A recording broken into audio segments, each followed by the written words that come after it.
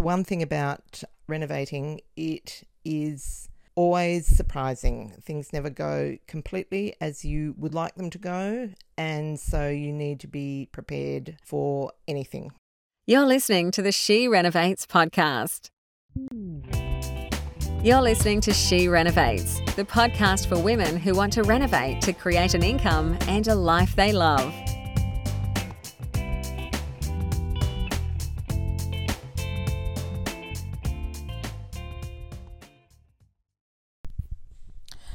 Hello everyone, it's Bernadette back with another episode of She Renovates Live. Now today is a solo episode. I haven't done one of these for a while and I thought that it was about time. Now, before I get into that, I want to update you on how I'm going. So the Chalmers Street project is going along really well.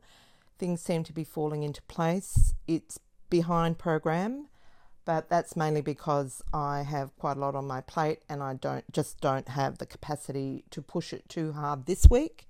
However, we have our She Renovates Live conference the end of next week, and once that's done, I will be able to give it the last shove, for want of a better word, to get it over the line. But it's actually coming together quite nicely. The tiler has really dragged us down, so normally this tiler will give me a team and they'll be in and out in basically with waterproofing and tiling in about a week, whereas it's sort of dragged over 3 weeks basically. And I believe that's because he's busy, because he's been telling me these stories which I know are absolutely rubbish, but I'm just not getting too hung up on it at the moment. It's cruising along pretty nicely, so I'm not too worried as long as the property gets to market in good time before Christmas, which it will. We also got approval on the other 2 projects, so we are sort of ramping those up. At some stage I will go into more detail with the Lane Cove project, because that was our experiment into renovating for a client, and it has, I have to say, for me, been one of the most challenging projects, mainly because the strata manager is a piece of work, I think you would say. Anyhow, we've got the approval and that's set to go, but I will probably go into some more detail about that in another episode. Darley Street's also got approval, and I've actually handed over to David to get demolition done, because I just think it would be crazy for me to take on something else at this point. And if he does that, then the plumber and electrician can come in and do their first fix, and so that it'll be ready for me to bring the tiler in, which will be quite cruisy, I think. We've made a lot of the selections for Darley Street. I'm actually really happy with the plan. I was concerned about it because when I handed over, I said to David, do what you like with it. And then he came back and said, how brave do you want to be? I started to worry. But when I saw the plan, I was really thrilled with it. So we've already bought the tiles, mainly because we had a lot of trouble finding them, and so we got them when we found them. And yeah, so that one's, because it's so tiny, it shouldn't take too long, but you never know what's going to crop up. That's the one thing about renovating. It is always surprising. Things never go completely as you would like them to go, and so you need to be prepared for anything. Interesting, one of the building managers at Chalmers Street told me that someone on the 12th floor had actually dropped something metal down the toilet, and it had gone all the way down the building and punched out the pipe on ground floor and flooded one apartment with sewerage. I thought, oh my God, wouldn't that be awful if that was our project? But thankfully it wasn't. I spent the weekend with my gorgeous grandies, and that always gives me some energy to move on. And I'm still working with the hypnotherapist, and that's been amazing. Absolutely. So that's quite exciting. Now, I had Joe Vidello, my occasional co-host, over today, and we were packing goodie bags for our upcoming online event, Pandemic to Prosperity, which we actually booked out this event at the beginning of COVID, but then had to stop it because of the lockdown. And so we've finally given up and decided to go online. So we're posting out all the goodie packs. So we did that. Well, we started doing it today, but then we went out to lunch to celebrate her birthday. So that was a nice day. Now, let's get into this. Today I'm talking about floors, and in particular timber floors.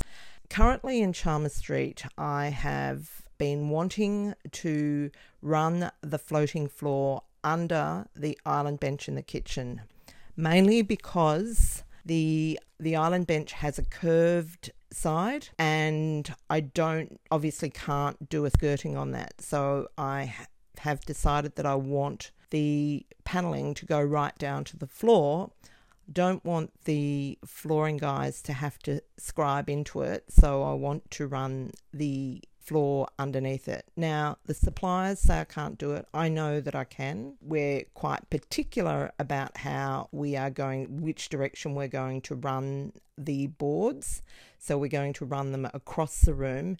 But the island bench really only has one cabinet in it because it's got a dishwasher, it's got a sink, it's got a dishwasher, and it's also got a wine fridge. So there's really only one proper cabinet. Yes, it's not really going to create too much stress on the floor, and so that's something I'm going to be having out with them tomorrow. And of course, with what I'll do is I'll actually mark the kitchen out so that we can see on the floor where it's going to reside. And so they just need to, well, certainly on the island bench side, they can just go straight underneath. That will mean that the floor inside the dishwasher recess and the wine fridge recess will have floorboards on it.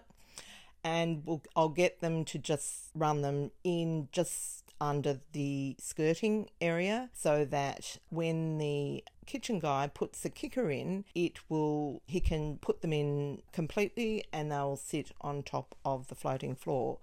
So nice, neat finish. I am actually putting skirtings in that room, so I'm getting quotes from the flooring supplier to actually install the skirting. They will do that. So I'll have to supply it, which I'll measure it up and get it delivered, and then when they've completed the flooring, they will install it. So it'll be all ready for the painter to come along and paint. Timber flooring is very popular amongst pretty much everyone. Likes a timber floor, so it's a pretty safe option. But of course, deciding on what timber floor to go for is always the thing that creates some angst. So I just thought I'd talk to you about a few considerations with timber flooring in order to help with that decision. So there was a time when we only did solid timber floors until I realised that most people, like 90% of the people looking at your property, will not know that your floor is not solid. So I'd been looking at properties and listened to people talking about how lovely the timber floors were, and they weren't solid timber. And that's when I realised, you know what, I don't have to put up with all this mess and the pain and the expense of putting in a timber floor in my projects, because the buyers really don't know. So, and the other thing is they're not going to pay any more if you do put in a solid timber floor. They will like it, they will say how lovely it is, but they won't pay any more for it. So with what we do, we want to make sure that we get paid for everything we do. Timber floor generally will cost around about, $130, $140 laid and per square metre, and then you have to go and get it sanded and sealed. So it's just, I personally think, particularly for renovating for profit, they're just madness. Unless, of course, you have existing beautiful timber floors, or even not beautiful timber floors. There's lots of things that you can do with timber floors to conceal their lack of beauty, such as lime washing or black Japan. Yeah, they're about the best options. But, our daughter Hannah ripped up the carpet and her husband's property in Melbourne and found that they had lovely Victorian ash floors. And so they wanted to really make those a feature. Now, to put that quality flooring down now is out of the reach of most renovators. So if you are going for a solid timber floor, or you've got a solid timber floor, it's the most cost-effective flooring you can do, because the sanding and sealing is quite inexpensive. And I'll just give you a few tips around that. A lot of people have a go. I think everyone at some point in time has a go at hiring a sander and doing it themselves. We certainly did, and I know lots of people that have. Stephen and I were really sorry that we did it, because managing a sander is definitely a learnt skill and it takes some time to master. And if you don't, what happens is you end up with sort of depressions in your floor because you've spent too much time on it and it's dug in and so on. So I personally would strongly recommend that you pay someone to sand and seal your floor. Now, the last one I had done was the one in Wynnum, and that was so cheap. It was about $27 a square metre to sand and seal the floor. Of course, before whoever's doing it starts, they need to punch the nail holes so that the nails are down below the surface, fill the gaps. But if you want to save some money, that would be a good job to do, because you'll be charged extra to do it. But then get someone in to sand and seal. Generally, they do lightly sand in between coats of the sealer as well. Now, it used to be we would only seal with a gloss polyurethane, but now these days the gloss isn't the most desirable look. So generally speaking, I will go for a low sheen polyurethane, because it is the most serviceable and stays looking good for a very long time. However, there's a big movement towards more natural products. So one product we have used is called tung oil, and it is very challenging to maintain. So you are supposed to be able to touch it up, and it is I guess I'd say pseudo-natural product. However, it just scratches really easily, and you're finding that you're having to if there's a family living in the home, that you'll be resurfacing quite often, because it's just not very resilient. The product that Hannah used, or Hannah and Ed, is called Osmo. And what that's like is it really soaks into the wood and gives a very matte finish, which is quite a nice modern look. It's quite expensive, but I think it's worth looking at if you're wanting to go for something that's going to really bring out the natural character of the timber, and you're not sort of distracted by a level of gloss. It almost looks like it doesn't have anything on it. It's quite an interesting product. And the other downside, I think, of that is that you have to stay off it for a few days in order for there's several coats of sealer.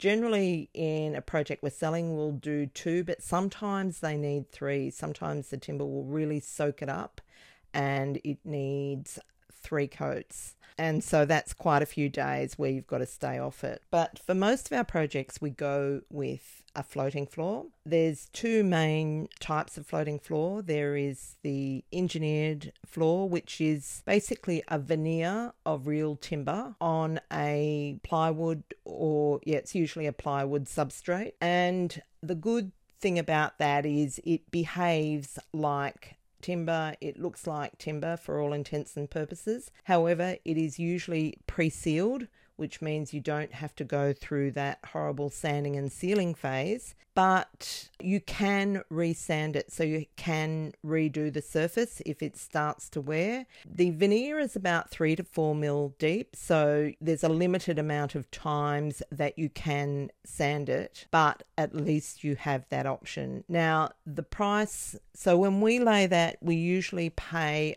between $100 and $120 per square metre laid. The other option is the laminate floating floor. Now, in reality, laminate is not timber.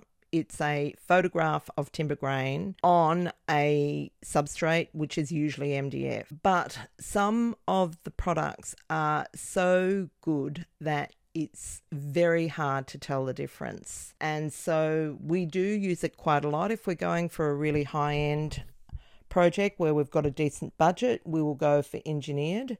but we do use laminate a lot. So I want to give you some tips on getting a really good finish using either laminate or engineered floor. Make sure that you've got a decent thickness. You see those cheap, nasty laminates at Bunnings and they're 8mm thick. You can tell the difference. So I would always go for 12mm minimum because I want a nice solid finish. I like to go for wide boards because I think that they have a quality look about them. So I like to go for a minimum of 190mm wide.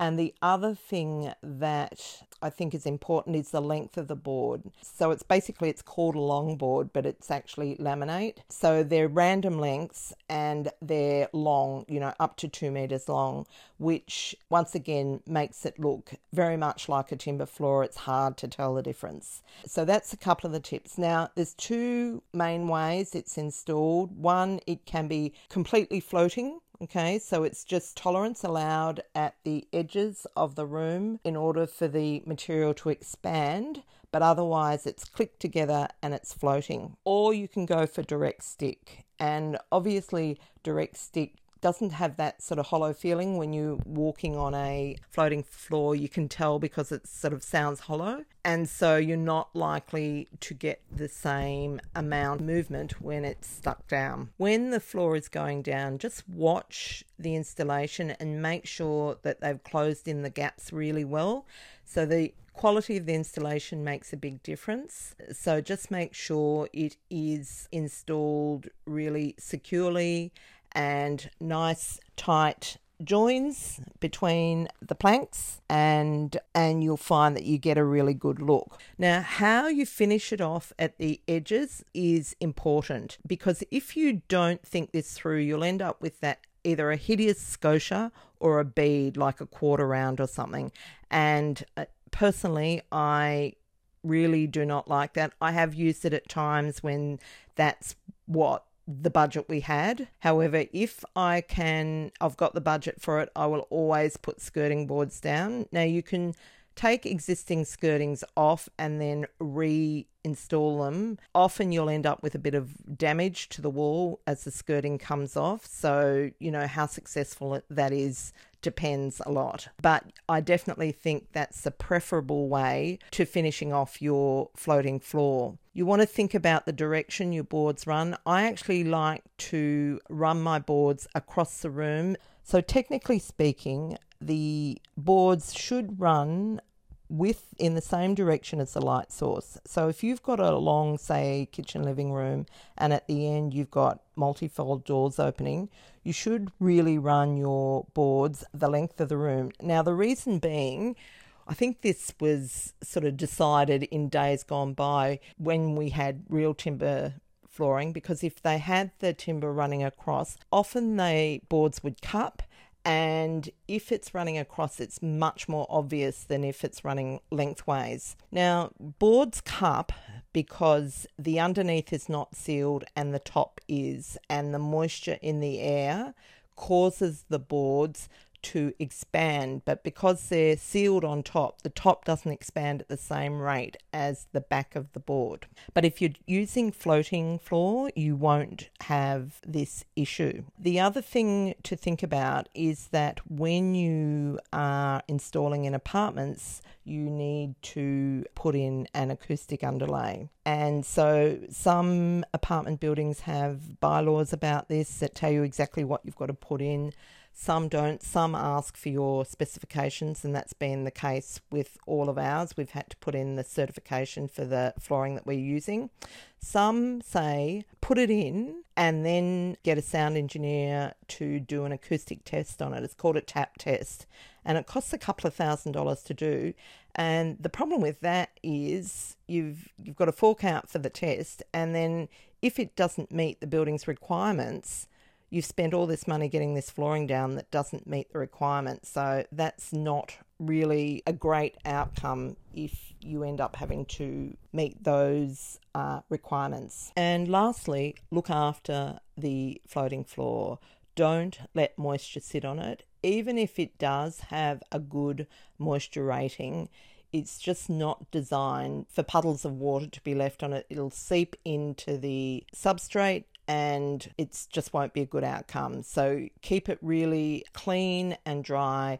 Keep dirt, like vacuum frequently, because the dirt will scratch the finish.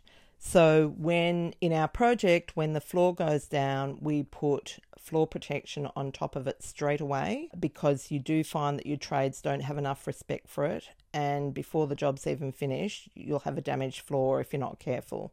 Okay, so there's some of my best tips for timber flooring. I hope that it's helpful. I will also include a little cheat sheet just to help you with your flooring choices.